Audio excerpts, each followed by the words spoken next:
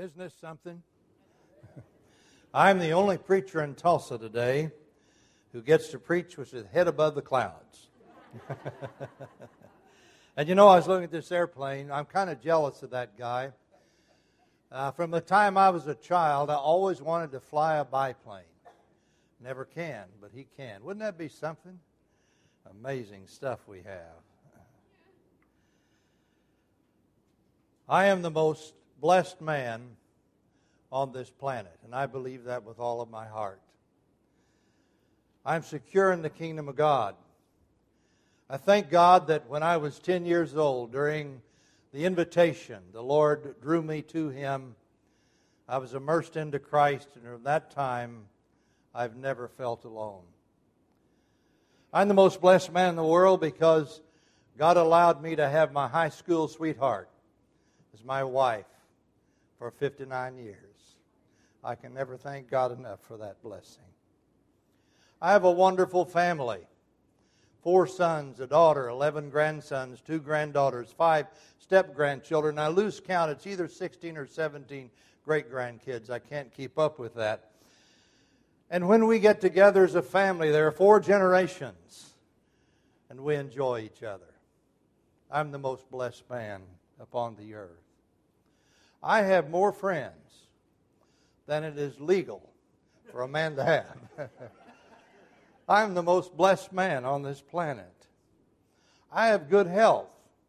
At 81 years of age, I can do almost anything I could do when I was 35. Now, it may take me longer to get over it, but I can do it. I'm the most blessed man upon this planet. I have a lovelier home. My house, lovelier than any house I ever dreamt I could have, by God's goodness and God's grace. I have a 1996 Toyota with 243,000 miles on it that runs like a sewing machine, and I didn't pay for it. Erkin Bakayev and Kim, as they were getting ready to go back to Russia, they sold their house, they sold everything, but they had this left. And Erkin said, "Brother Jim, God has told me to give you this car." You know, I got counting back of the last 12 or 13 vehicles that I've owned since 1965. I've bought only one of them, and that was a Mercury I bought for Barb because I wanted her to have a reliable car. God is just amazing in how He has cared for me. If I'm hungry, it's by choice and not necessity. The Lord provides for me.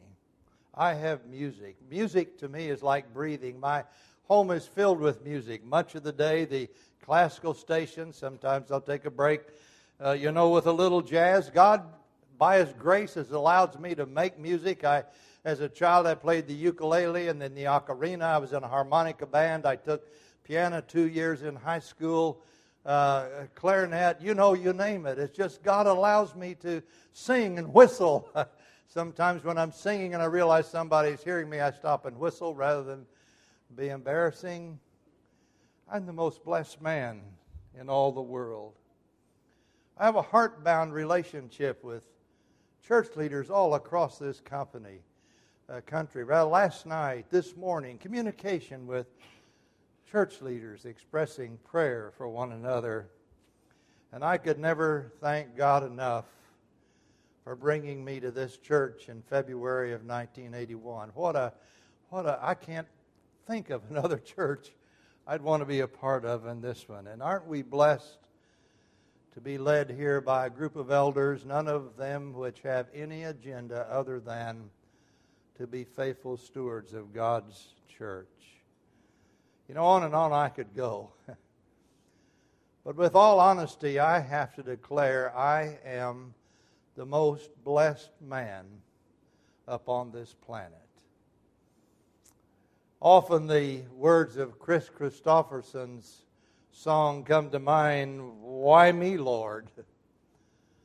What have I ever done to deserve even one of the pleasures I've known? Tell me, Lord, what have I ever done that was worth loving you and the joys that I've known?" I'm the most blessed man on this earth, and I have done nothing to deserve these blessings. I haven't earned them. All I've done is just receive them, experience them with gratitude toward the God who, in His goodness, for reasons that I do not understand, has given me a blessed life. I'm the most blessed man upon this planet. But on the other hand, in contrast to my life or the lives of so many precious people with whom I spend hours every week, dear people whose lives are filled with pain, suffering, sorrow, rejection. Some of their pain comes from physical illness, some from rejected relationships, some from wounds that they received when they were children and the pain of life is still with them. You see, the pains that I have in life aren't mine, but they're the pains of other people whom God has allowed me to love. So often I would want to be an umbrella and hover over them and let the rain fall on my back and not theirs, but I don't know how to do it. And so we talk and we pray and we seek to walk together through this seemingly unending valley, which really for some the only end of it will be when God takes them out of this world. You know, in these times there are two songs that often come to mind. Does Jesus care when my heart is pained too deeply for mirth and song? As the burdens press and the cares distress, and the way grows weary and long. Oh, yes, He cares. I know He cares. His heart is touched with my grief. When the days are weary, the long nights dreary, I know my Savior cares. And then another song, too, that we sing sometimes, I need Thee every hour, that plaintive refrain, I need Thee. Oh, I need Thee every hour, I need Thee. Oh, bless me now, my Savior, I come to Thee. And when I sing that plaintive tune, I have to ask, does Jesus even hear the prayer in that song? Does He care? And this morning I declare, oh, yes, He cares. I know He cares. And that's the proposition I want to put forth this morning. Begin by noting this staggering thought that God knows every one of us individually and intimately. That's beyond our imagination, isn't it? Now, there are two theologies that have been about for some time, at least 300 years, that deny that God has any involvement with us or is even aware of us. One of these is deism, which had great influence during the time of the American Revolution. Deism is an outgrowth of Newtonian physics and the philosophy of John Locke. And deism says that God indeed is the great creator, and He created this earth and established, quote, laws whereby it operates. And then he went off and does whatever God does when he's on vacation and just let this universe operate like a clock on a shelf by all the laws that he established. He pays no attention to us. He is not involved with us at all. The world is constant cause and effect. Now, there's a little bit of truth in that. Otherwise, guys like Chuck Shepard and Jerry Dunn couldn't be engineers, because there are these things that function that way. Deism declares that God really takes no notice of us.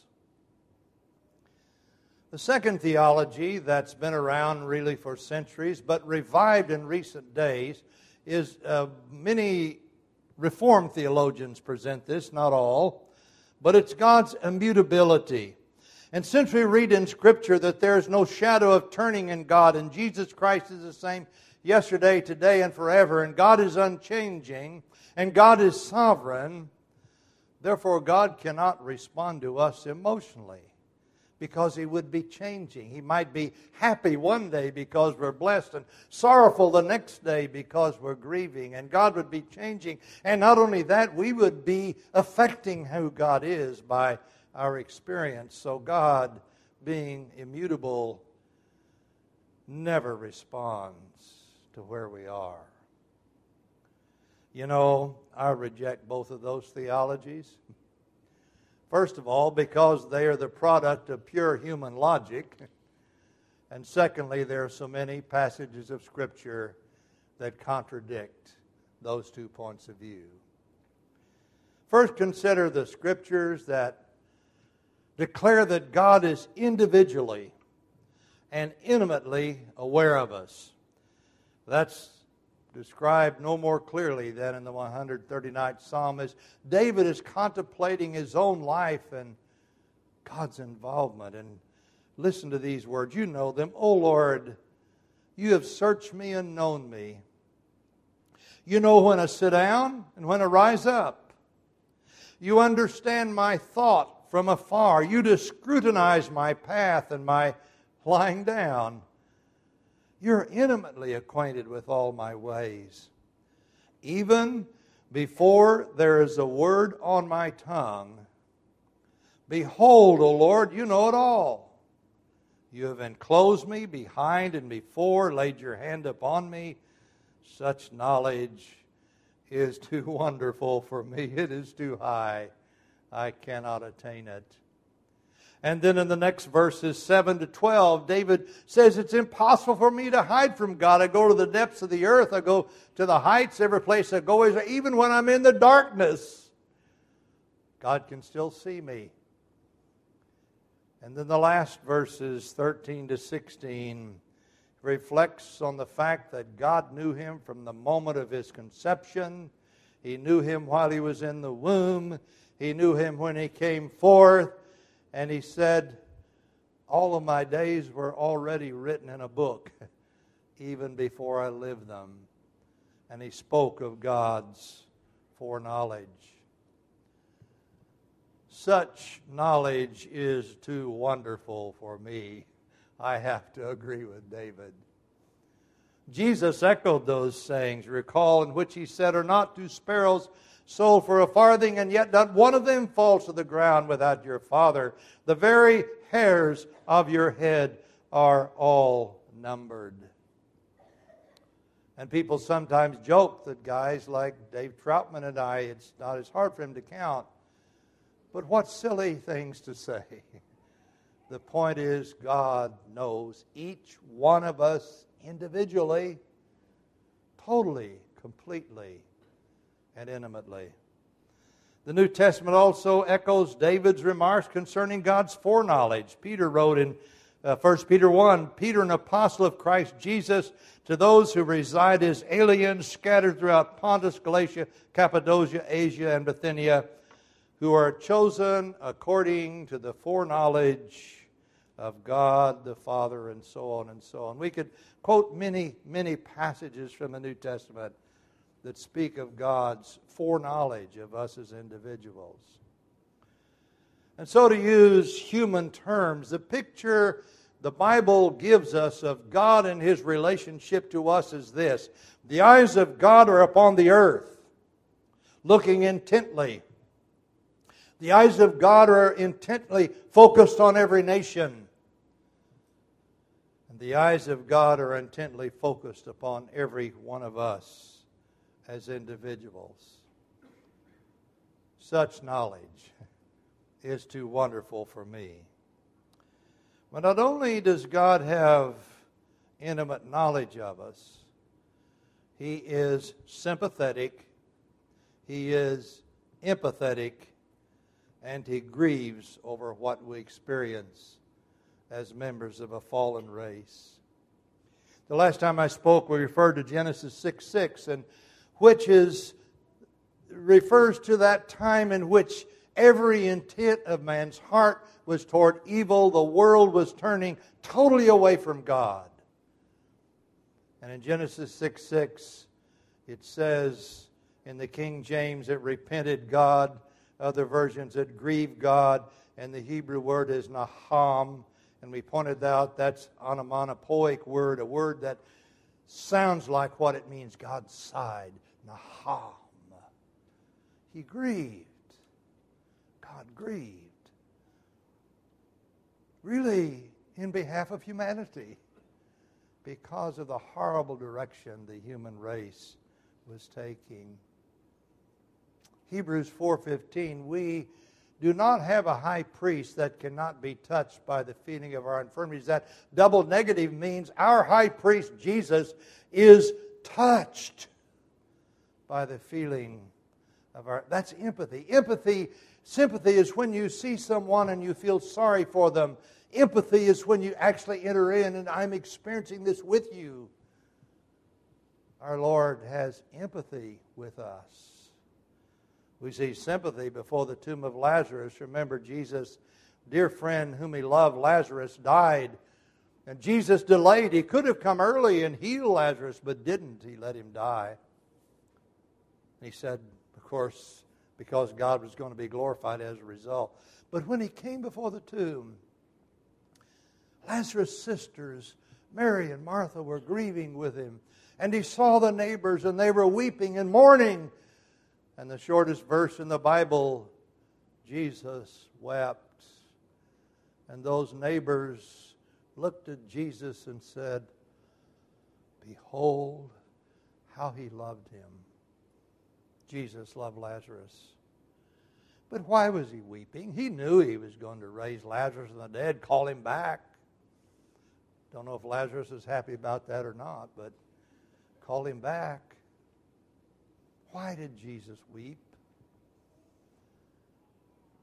Surely one reason was sympathy for these mourners who were seeing the tragedy of death as a part of human existence. And 1 Corinthians 15 tells us death is the last enemy that Christ will destroy. But also sorrowful over what the fallen human race has to experience. Our Lord, in this case, probably sympathetically grieved over the plight of man. Psalm 103, verse 13 and following, just as a father has compassion for his children, so the Lord has compassion on those who fear Him, for He Himself knows our frame. He is mindful that we are dust. Hear that. We are a congregation of individuals individually who fear God in a holy way. And we have the assurance that as a father pitieth his children, God pitieth each one of us who fear Him. Peter urged in 1 Peter 5, therefore humble yourselves under the mighty hand of God, that He may exalt you at the proper time, casting all anxiety on Him. Why? Because He cares for you. Not only does God have intimate knowledge of us, but He is sympathetic, empathetic, and grieves over what we experience as members of a fallen race. But so what?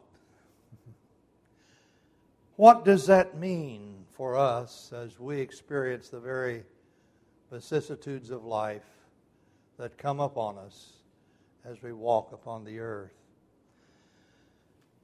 Well, one thing it does not mean is that we will live comfortable, peaceful, pain-free lives. It doesn't mean that at all. Sometimes you hear Christians recite various verses in a victorious manner. For instance, Romans 8:31. What then shall we say to these things? If God is for us, who can be against us? Whoopee. I urge you to read the following verses, which speak of persecution and say neither death, nor life, nor sword, nor nakedness, nor any other thing can separate us from the love of Jesus Christ. We will experience challenging things, but in it the love of Jesus gives us the sense of victory, regardless what happens. Sometimes you hear Christians who recite Hebrews 13:5-6. He himself said, I will never desert you, nor will I ever forsake you, so that we may confidently say, the Lord is my helper. I'll not be afraid. What will man do to me? Well, one thing man can do to me is kill me. Jesus said, do not fear those who kill the body, but aren't able to kill the soul, but rather fear him who is able to destroy both body and soul in hell. And if he doesn't kill us, he will persecute us. Paul writing to Timothy, 2 Timothy 3, now you followed my teaching, my conduct, my purpose, faith, patience, love, perseverance, my persecutions and sufferings, such as happened to me at Antioch and Iconium and Lystra. By the way, Timothy was there when Paul was stoned to death, at least left for dead. What persecutions I endured. Out of them all, the Lord rescued me, because God still had a reason for Paul to stay in the world. And then he said, indeed, all who desire to live godly in Christ Jesus will be persecuted. The beautiful opening to the Sermon on the Mount in the Beatitudes, Jesus said, blessed are those who have been persecuted for the sake of righteousness, for theirs is the kingdom of heaven. 1 Peter 1:6, this you greatly rejoice, even though now for a little while, if necessary, you've been distressed by various trials, so that the proof of your faith, being more precious than gold which is perishable, even though tested by fire, may be found to result in praise and glory and honor at the revelation of Jesus. We could go on and on and on and read scriptures, can't we, that say that because God loves us, because He is sympathetic, because He is empathetic, because He grieves, does not mean that we will live lives free of persecution. As a matter of fact, if you are serving God in some way at different times in your life, you will be persecuted. I know an instance where a man working in a particular business, the manager of that business and the men who worked with him went out to strip bars and so on and so on. There was one man who worked there who wouldn't go with them. And so he was persecuted and ridiculed and the butt of many jokes. He was persecuted because in that situation he was standing for righteousness. And I know many of you have been in those kinds of places. But here's a real concern. All over the world, not only in Muslim nations, but in Western nations, laws are being passed that will make it increasingly difficult for us to follow the commands of Jesus Christ. Making it difficult, for instance, to preach against certain sins. A minister in Canada called homosexuality a cancer of the human race and was forced to publicly get up and repent or go to jail he repented, I think I would have gone to jail. Sad, but the day is coming that if the world continues the way it's going, you and I, who are determined to follow Jesus at any cost, will pay a cost. Christianity is not something that we can practice privately. It is evangelistic, it is missionary, and we can't keep our mouths shut, or else we are disobedient to our God. Secondly, the fact that Jesus loves and cares does not mean that we will be immune both to the good times and bad times that affect the culture in which we live. Jesus in Matthew 5, I say to you, love your enemies, pray for those that persecute you, so that you may be sons of your Father who is in heaven, for He causes His sun to rise on the evil and on the good, sends rain on the righteous and the unrighteous. It makes no difference. If we're in a drought, Christians experience it as well as unbelievers. In the early church, remember, there was a famine in Judea. And everyone in Judea was suffering because of that. And the Christians did too. And the only way the Christians had relief was when Christians from other nations began to send offerings to help in that time of famine. Christian or not, everyone in Judea experienced that famine. When the Roman Emperor Claudius declared that all Jews had to be expelled from Rome, every Jew was forced to become a refugee, traveling around the Roman Empire, finding some place that they could settle as home, and that included those Jews who were Christians. And Priscilla and Aquila were too. So, because Jesus loves me, because He is sympathetic, empathetic, and grieves, does not mean that I will escape the good and the bad times of the society and culture in which I am living. The fact that God cares for us and loves us does not mean that I will be immune from disease and sickness that is a part of the human experience. Paul wrote to Timothy, drink no longer water, but use a little wine for thy stomach's sake and thine oft infirmities. Now wait a minute. Now the Greek describing Timothy says he was a water drinker. In other words, he abstained from alcohol. Paul said, don't do that anymore, Timothy. Drink a little wine for your stomach's sake and your oft infirmities. Think of that. This godly preacher, this apostolic delegate, evidently had some kind of a frail constitution. And Paul prescribed the medicine of the day. Paul wrote in 2 Timothy 4:20, Erastus remained at Corinth, but Trophimus I left sick at Miletus. Here's an interesting thing. You see, the apostolic teams, as they moved about and they preached the gospel, and sometimes they worked miracles of healing and didn't fail.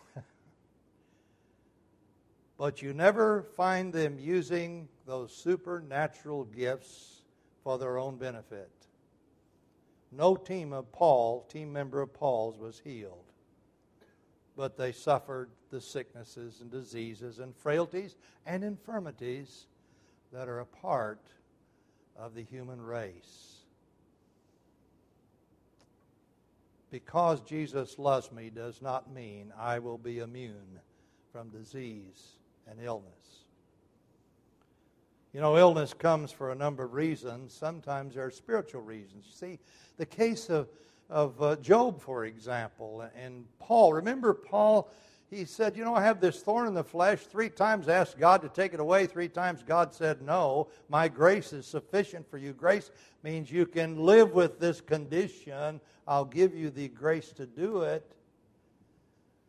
And then Paul said, The reason He let me have it was because He gives me so many revelations I might get puffed up. And having this thorn in the flesh keeps me humble. You also, if you read in Galatians 4, you will discover that the reasons the Galatians got the gospel is because Paul was traveling through Galatia and was sick and couldn't go on. And he had to stay there, and as a result, he shared the gospel with them. We don't know what his illness was. It was something that had symptoms that made him unpleasant to be around, because he said, even though I was not pleasant to be around, you weren't offended, you still received me.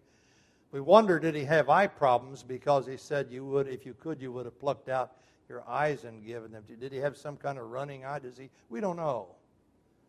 But Paul clearly knew what it was like to be physically sick. Sometimes sickness is a result of sin. Remember when Jesus had healed the man at the pool of Bethesda? He later found him, and this is what he said in John 5. Afterward, Jesus found him in the temple and said to him, Behold, you become well. Do not sin anymore, so that nothing worse happens to you.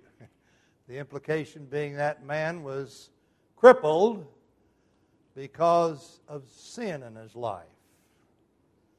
Sometimes sickness is the result of sin. Now, Jesus clearly said that not all sickness is caused by sin. Remember when Jesus healed a man born blind?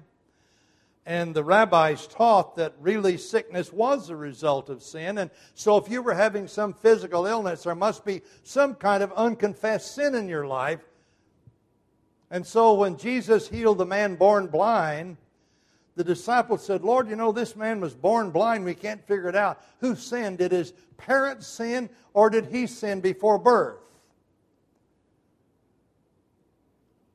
Jesus said it was neither this man's sin nor his parents. But he said it was the works of God that might be displayed in him. There was a reason for that. But the point being, all sickness is not the result of sin. Now today there are some healing ministries that teach something along those lines. If you have a particular illness, then we need to meet with you, and we need to pray, and we need to discover what is the sin in your life that caused this. I heard one man say that everybody he knew that had cancer, he could trace back, and within the last 6 months, they had unforgiveness in their heart. I will not use the language I feel toward that. Some sickness is a result of lifestyle. 2 of my uncles died with emphysema. My Uncle Marion, I never saw him as a child unless he had a cigar or a pipe in his mouth. He died with emphysema. My Uncle Richard, you hardly ever saw him without a cigarette in his mouth. He died with emphysema. Their sickness, their disease was a result of a lifestyle. And many sicknesses are that, aren't they? It's what we do in our foolish lives that cause harm to the bodies that God has given us. But many sicknesses, as those demonstrated by Timothy, are result of our fallen humanity. That's the way it goes with this fallen humanity of which we are a part. Let me especially comment here on mental illness. My brain is an organ just like my fist. My fist can have circulatory problems. It can have poison ivy on it. It can get arthritis. The same is true of my brain.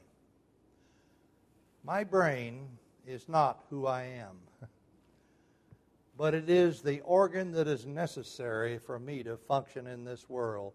And when I die, and whatever happens to the soft tissues of my body will happen to my brain, but I will live on. My brain is not who I am. And when we're praying for somebody who has a physical illness, really what we're praying for is a physical healing. Lord, heal this organ that is malfunctioning. One of the cruelest teaching that has ever come forth is that all mental illness is a result of some kind of an evil spirit in your life. If you look at Matthew chapter 4, you will notice that our Lord Jesus Christ, as He was bringing about healing, in verse 24, a clear distinction is made between demoniacs and those who are mentally ill. Now, the Greek term says, translated in King James, lunatic, many other versions, epileptic. The word is seleniazomai. It really means moonstruck. And that's because in those days, the belief was that mental illness was caused by too much moonlight,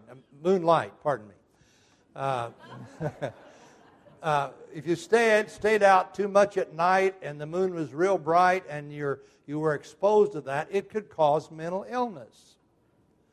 And they began to especially notice epilepsy. And they said, it's kind of interesting. Epilepsy kind of follows phases of the moon. And so they were called moonstruck. And that's where the word lunatic comes from. The Latin word for moon is luna. So a lunatic is one who is moonstruck. And so in Matthew 4, you find the various diseases. You find paralytics, in other words. And then it says demoniacs. And then it says the seleniazomai, the moonstruck, the mentally ill. A distinction between demoniacs and mentally ill. Horrible, the teaching that puts forth that all mental illness is a result of your harboring some kind of an evil spirit. Not so. And aren't we thankful that as God has allowed us to progress in our understanding of our bodies and the science of medicine, that not only do we have antibiotics, but we also have things that can treat mental illness. It is treating an organ. That's what it is. Now, we do not deny that demons can cause behavior that mocks mental illness. You have the case of the time when Jesus and the apostles were upon the Mount of Transfiguration, and they came down, and their disciples, there were 9 disciples at the bottom in a quandary. Here was this boy the man had brought, and they tried to heal him and couldn't. Matthew says the father said he was a lunatic. Luke and Mark say that he was influenced by a demon. So the sickness manifested epileptic symptoms, but it really was caused by a demon. So, demonic forces can mock a mental illness. But a mental illness is no different than this diseased organ and that diseased organ. And our prayer is for mental healing. And thank God that He is giving us increasing knowledge and ability to heal both physical and mental illness. And at times, praise the Lord, He just intervenes and does it anyway. How beautiful that is when that transpires. Well, what difference does it make, really, that Jesus cares? Ultimately, it means that beyond this veil of tears, there's a heavenly kingdom waiting for us. When Paul was in prison and he knew execution was not too many days or possibly weeks away, this is the second time he was in prison. He'd been in prison once, got out and did a hurried missionary tour, and then he was rearrested, knowing that the executioner's block probably was not far in the future for him. He wrote this in 2 Timothy 4. I am already poured out as a drink offering. The time of my departure has come. I've fought a good fight. I've finished the course. I've kept the faith in spite of everything. In the future there is laid up for me the crown of righteousness, which the Lord, the righteous judge, will award to me on that day. Not only to me, but to all who have loved His appearing. Ultimately, the fact that Jesus cares means that when our journey, our race, our mountain climbing comes to an end, there's a heavenly kingdom waiting for us. Praise be His name. Oh, how many verses we could read about that. Not only in the future, but even in this life, the fact that Jesus cares for us, we experience His comfort even in this life. Perhaps you get tired of hearing me refer to Hebrews 4 about our great high priest, but that is such a vital passage to me. And it concludes with an exhortation that we come boldly before His throne of grace.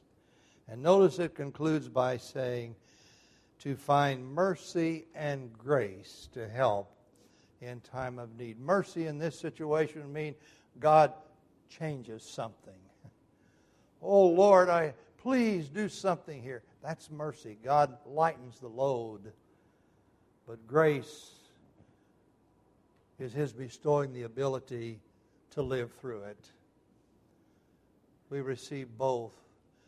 Last Thursday, I think it was, I was involved with a situation in which it looked like a dire thing was going to come about, and I was crying out passionately to God in behalf of this individual. And within an hour, it was clear that dire experience didn't happen. God's mercy. God comforts us in many ways. He comforts us through one another. 2 Corinthians chapter 7, 5-7, Paul is writing about it. He had no rest. I was afflicted on every side. Conflicts without fear. The great apostle Paul fears within, he says. But God, who comforts the depressed, comforted us by the coming of Titus. Not only by his coming, but also by the comfort with which he was comforted in you. Titus had been comforted by the Corinthians, and he came to Paul and said, they're praying for you, Paul. They love you. And Titus' presence comforted Paul. Isn't that true sometimes? Sometimes when we're going through a horrible time, a precious brother and sister shows up and does nothing but be there. And there's comfort. Concerning the certainty of the resurrection, Paul wrote to the Thessalonians in 1 Thessalonians 4:18, therefore, comfort one another with these words. On and on we could go, but isn't it true that one way God comforts us is by the Holy Spirit He has put within me when I come into your presence? The Holy Spirit comforts you through my presence because I bear that Spirit into your presence and you bear that Spirit into mine. He comforts us through a sense of His presence. Hebrews 13:5, make sure that your character is free from the love of money, being content with what you have. For He Himself has said, I will never desert you, nor will I ever forsake you. You've heard me refer before to a very marvelous, I can only say existential experience that I had several years ago. During one of Barbara's hospitalizations, hospitalized for 6 weeks, I was there virtually around the clock, day after day after day. One reason was I had to protect her from inept medical personnel that kept making mistakes. always on the alert. And that person you love so dearly is suffering, and you feel so helpless. And at 3 o'clock in the morning, the 23rd Psalm comes to mind. The still water means nothing. The green pastures mean nothing. The rod and staff mean nothing. The only thing that means anything is, Thou art with me. And in those moments, prayer, as normally understood, is totally out of place. The presence of God. Jesus said, Lo, I am with you always, even unto the end of the earth. He also comforts us as He adjusts our priorities. Colossians 3, 1-3, Paul talks about the need to set our affections on things above. And when we go through these times in which this body we've always counted on doesn't work right anymore, and we look at ourselves, and in this case say, why me? No longer can we climb the mountain and achieve and be doers, but we're forced to be idle. We really often go one of two ways: bitterness, or we begin to think in eternal values. This world is really not what it's all about. God comforts us by embracing us in our helplessness and weakness. We already quoted this once, and let me quote it again. As a father has compassion on his children, so the Lord has compassion on those who fear Him. He Himself knows our frame. He is mindful that we are but dust. A number of years ago, I had pneumonia. And throughout the years when the family was younger, I would see that they went to the doctor. I would not go to the doctor myself. First of all, we couldn't afford it. And so I would trust the healing powers God had put within my body to heal me and tough it out and usually get well, except with poison ivy. That didn't happen. But this was a time in which, as I developed pneumonia, I remember I preached on Sunday, and when I came out of the pulpit and sat down next to Bill Sullivan, not Sanders, I tell you, my whole suit, even my suit coat, was soaked with sweat.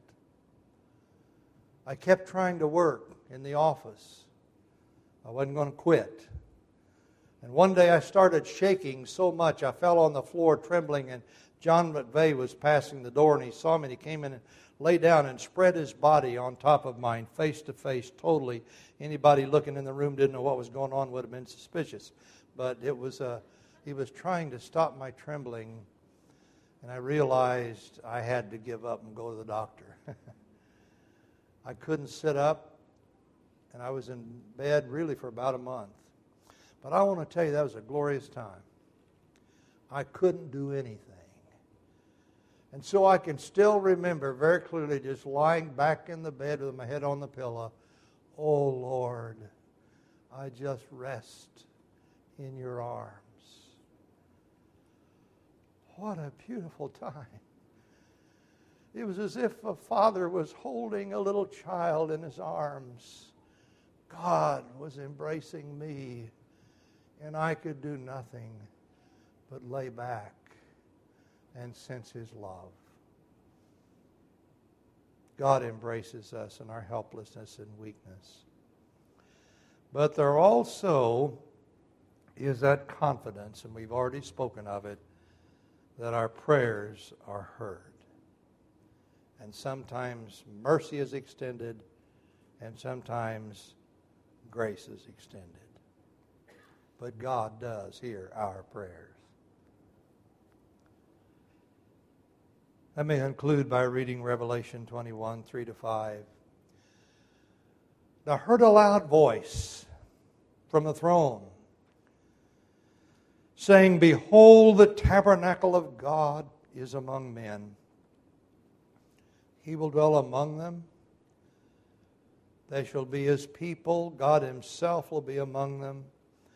And He will wipe away every tear from their eyes. There will no longer be any death. There will no longer be any mourning or crying or pain. First things have passed away.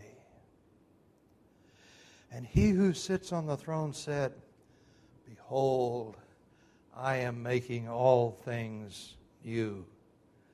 And He said, Write, for these words are true and faithful. That's what we look forward to. But in the meantime, we don't walk alone. God walks with us through the Holy Spirit that indwells us. He walks with us through our brothers and sisters who share life with us. God is fully aware of our lives. And this morning I can declare, does Jesus care? Oh, yes, He cares. Amen.